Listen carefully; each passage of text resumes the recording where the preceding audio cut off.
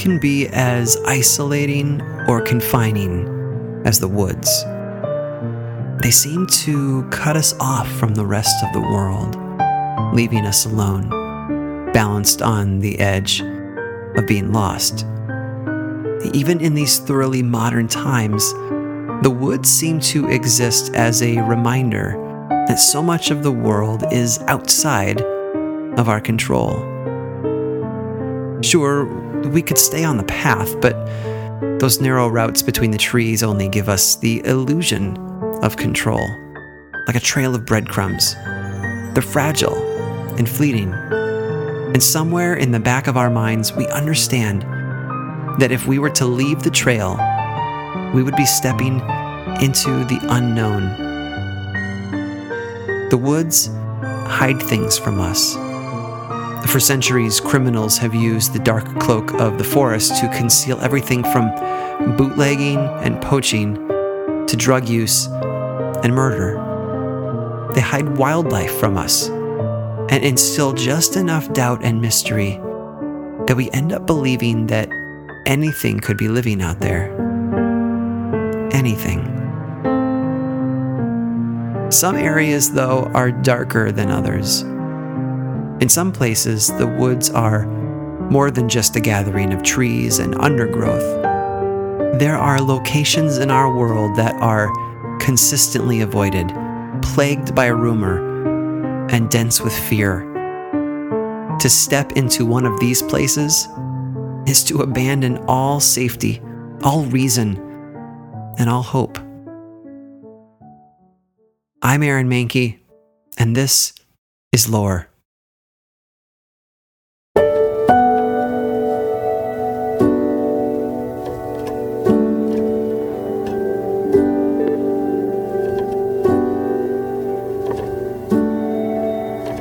Between the three Massachusetts towns of Abington, Rehoboth, and Freetown exists a triangular slice of land that has become home to hundreds of reports of unexplainable phenomenon.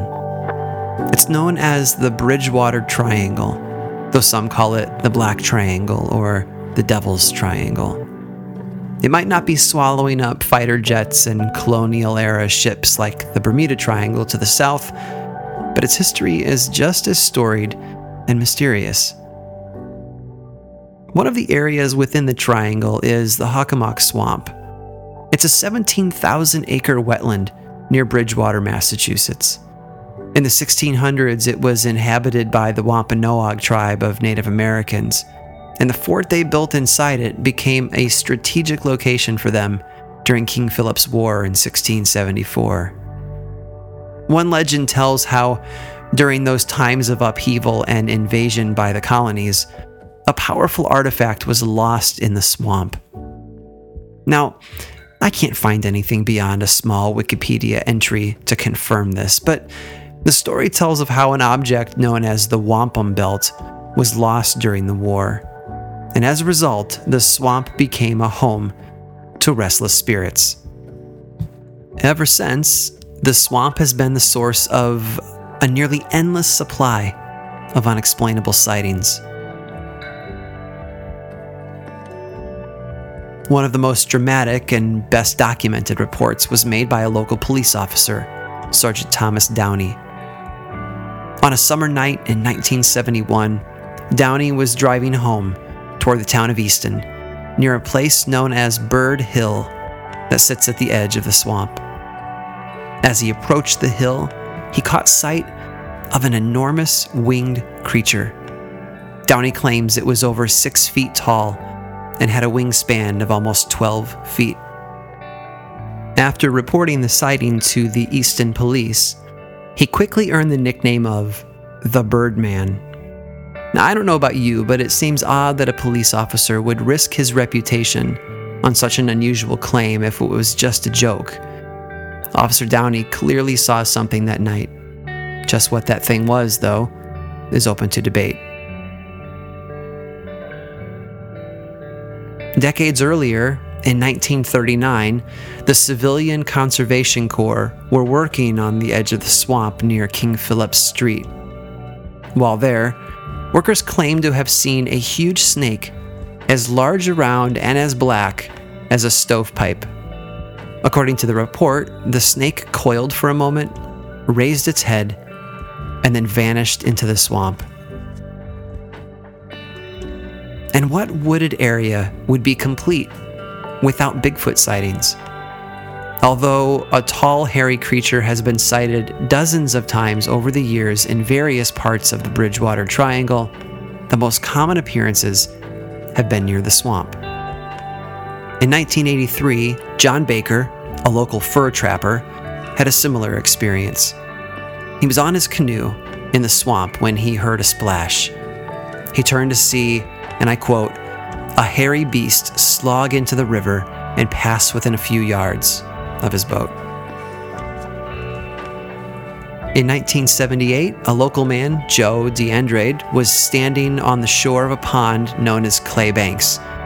He claimed that he turned and saw what he described as a creature that was all brown and hairy, like an apish man-thing. Oddly enough, I went to high school with a guy who fits that description. But there's been more than just weird animal sightings in the swamp. As far back as the late 19th century, locals have reported seeing unusual lights. One report was made by two undertakers who were traveling past the swamp on Halloween night in 1908. They claimed to have seen a light that hovered in the sky for almost an hour. Whether the reports of creatures and lights are true or not, it might be worth mentioning that the Wampanoag word Hockomock literally means the place where the spirits dwell.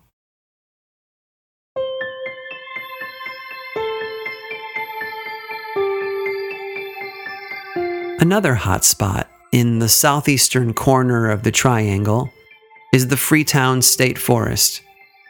If all the stories are to be believed, it's the quintessential haunted forest. Deep inside the park is a cliff known as the Assonet Ledge that overlooks an old quarry. There have been reports of hauntings near the ledge, of visions and ghostly figures. Some stories tell of a woman in white who lingers near the precipice. Others claim to have heard voices while visiting there. The most common report is of mysterious lights. Some researchers think they know exactly where those lights come from, too. They're the tools of a creature known as the Pukwudgie. In ancient Wampanoag folklore, the Pukwudgie is a small, forest-dwelling creature, something like a troll or a goblin, that lives in the wooded areas around the swamp.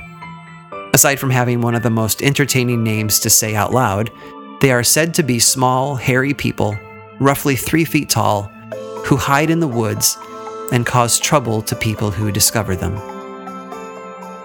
What kind of trouble? Well, Wampanoag folklore tells of how the Pukwudgies used lights to lure travelers into the woods, where they would kill them. These lights, according to legend, are known as the Taipewonkas, a North American version of the English will-o'-the-wisp, sometimes referred to as ghost lights. The Pukwudgies use the lights as bait, luring people to their death. Rather than attacking hikers outright, apparently these creatures prefer to let the land itself kill their victims. Coincidentally, one of the most common experiences reported by visitors to the ledge is an overwhelming urge to jump. Normal, healthy people have felt nearly suicidal standing atop the ledge. Many of them claim upon approaching the edge of the cliff that they felt an almost uncontrollable desire to jump off into the dark, rocky water over 100 feet below.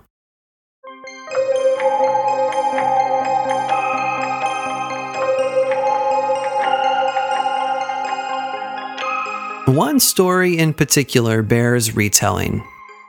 Bill Russo was a welder from Raynham. He worked long hours, and for the 6 years prior to his retirement, he worked the late shift from 3 p.m. until midnight.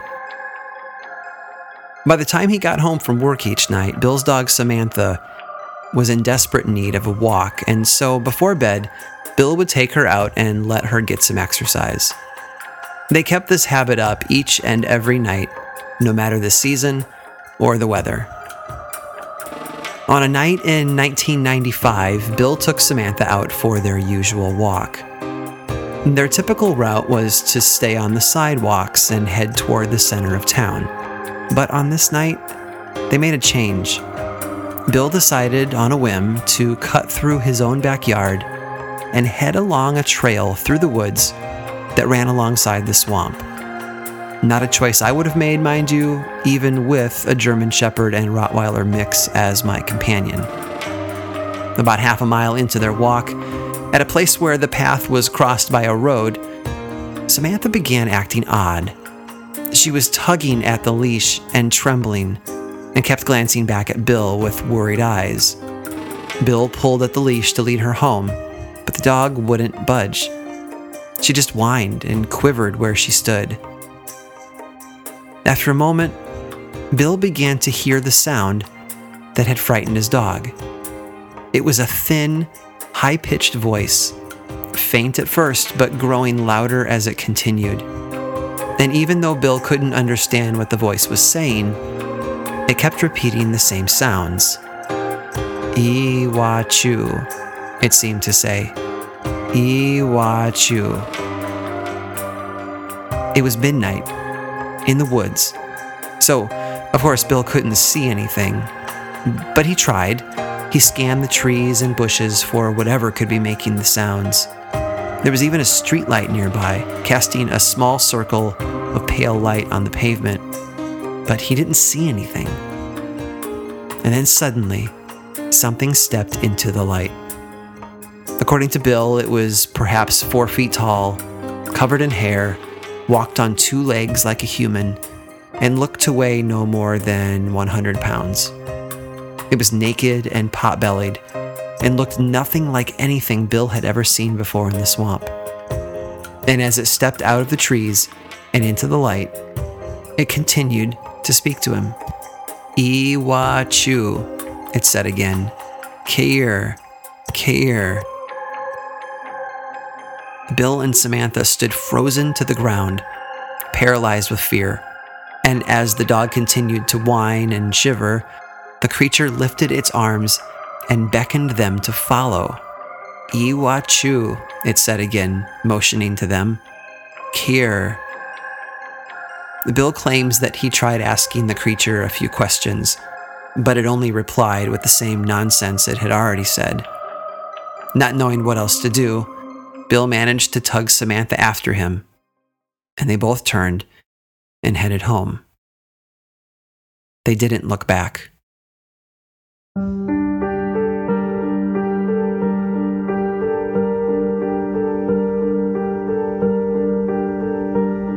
It's not the trees that make the woods a frightening place.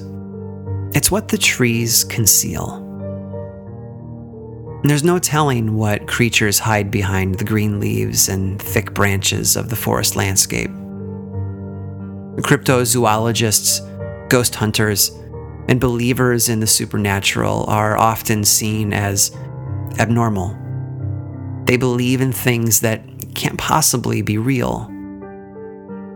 But when we step into the woods, when we surround ourselves with the dark embrace of the unknown, somehow the impossible begins to seem more likely.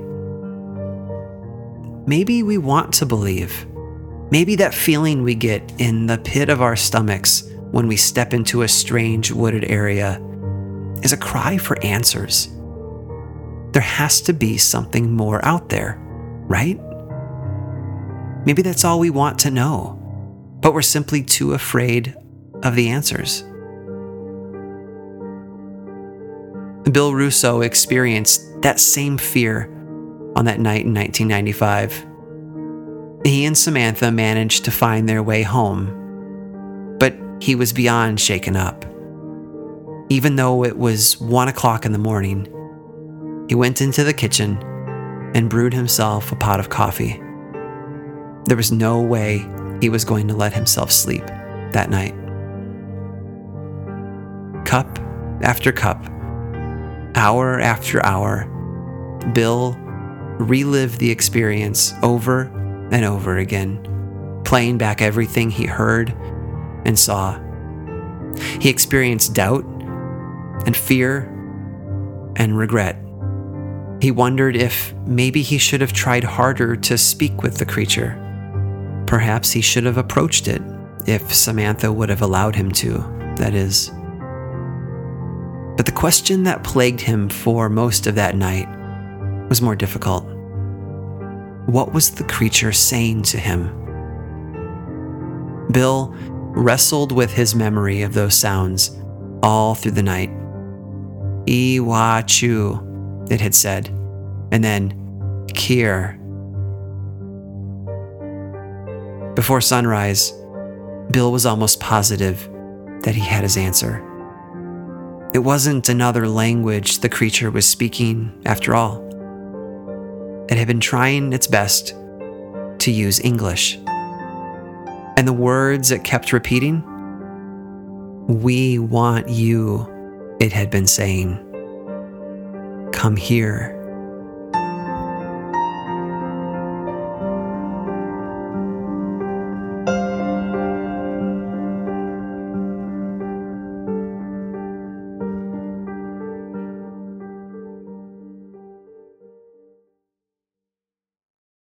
This episode was made possible by Audible. Audible is the home of storytelling and your premium destination for thrilling audio entertainment. Choose from thousands of titles you can't hear anywhere else and embrace the sinister, breathtaking, and shocking tales that will have you on the edge of your seat, especially with brand new exclusive thrillers from best-selling authors who are guaranteed to keep you gripped. Audible's extensive library of audiobooks brings thrillers to life using captivating sound design, eerie soundscapes, and dynamic performances. If you love a good folklore-driven supernatural thriller, I cannot say enough good things about Black River Orchard by Chuck Wendig. The audiobook narration is so dang good, and the story is like an evil hybrid of Johnny Appleseed and The Shining, which is probably why it's been nominated for a Stoker Award this year.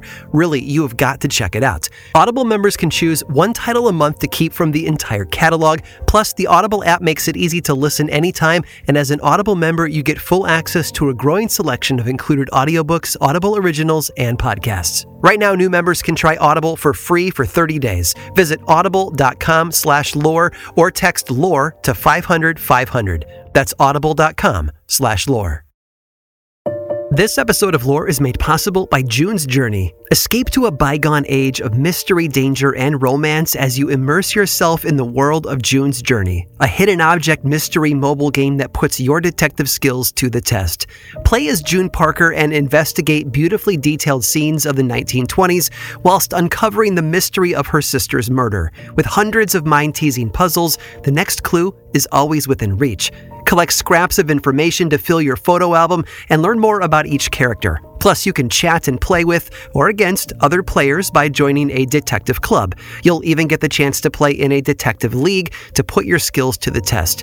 I'm willing to bet that, like me, you work crazy hours and are desperately in need of easy ways to relax. I love that I can open up June's Journey and dig in for a little while, searching for hidden objects, fine-tuning my sense of observation, and enjoying the gorgeous artwork are all so helpful in letting me unwind. Mystery, danger, and romance. Where will each new chapter take you? Relax and lose yourself in this captivating quest of mystery, murder, and romance. Can you crack the case? Download June's Journey for free today on iOS and Android. This episode of Lore was researched, written, and produced by me, Aaron Mahnke. Lore is much more than a podcast. There's a book series in bookstores around the country and online, and the second season of the Amazon Prime television show was recently released. Check them both out if you want more lore in your life. I also make two other podcasts, Aaron Mahnke's Cabinet of Curiosities and Unobscured, and I think you'd enjoy both. Each one explores other areas of our dark history, ranging from bite-sized episodes to season-long dives into a single topic. You can learn about both of those shows and everything else going on all over in one central place, theworldoflore.com/now. And you can also follow the show on Facebook, Twitter, and Instagram. Just search for Lore Podcast, all one word, and then click that follow button. When you do, Say hi. I like it when people say hi. And as always, thanks for listening.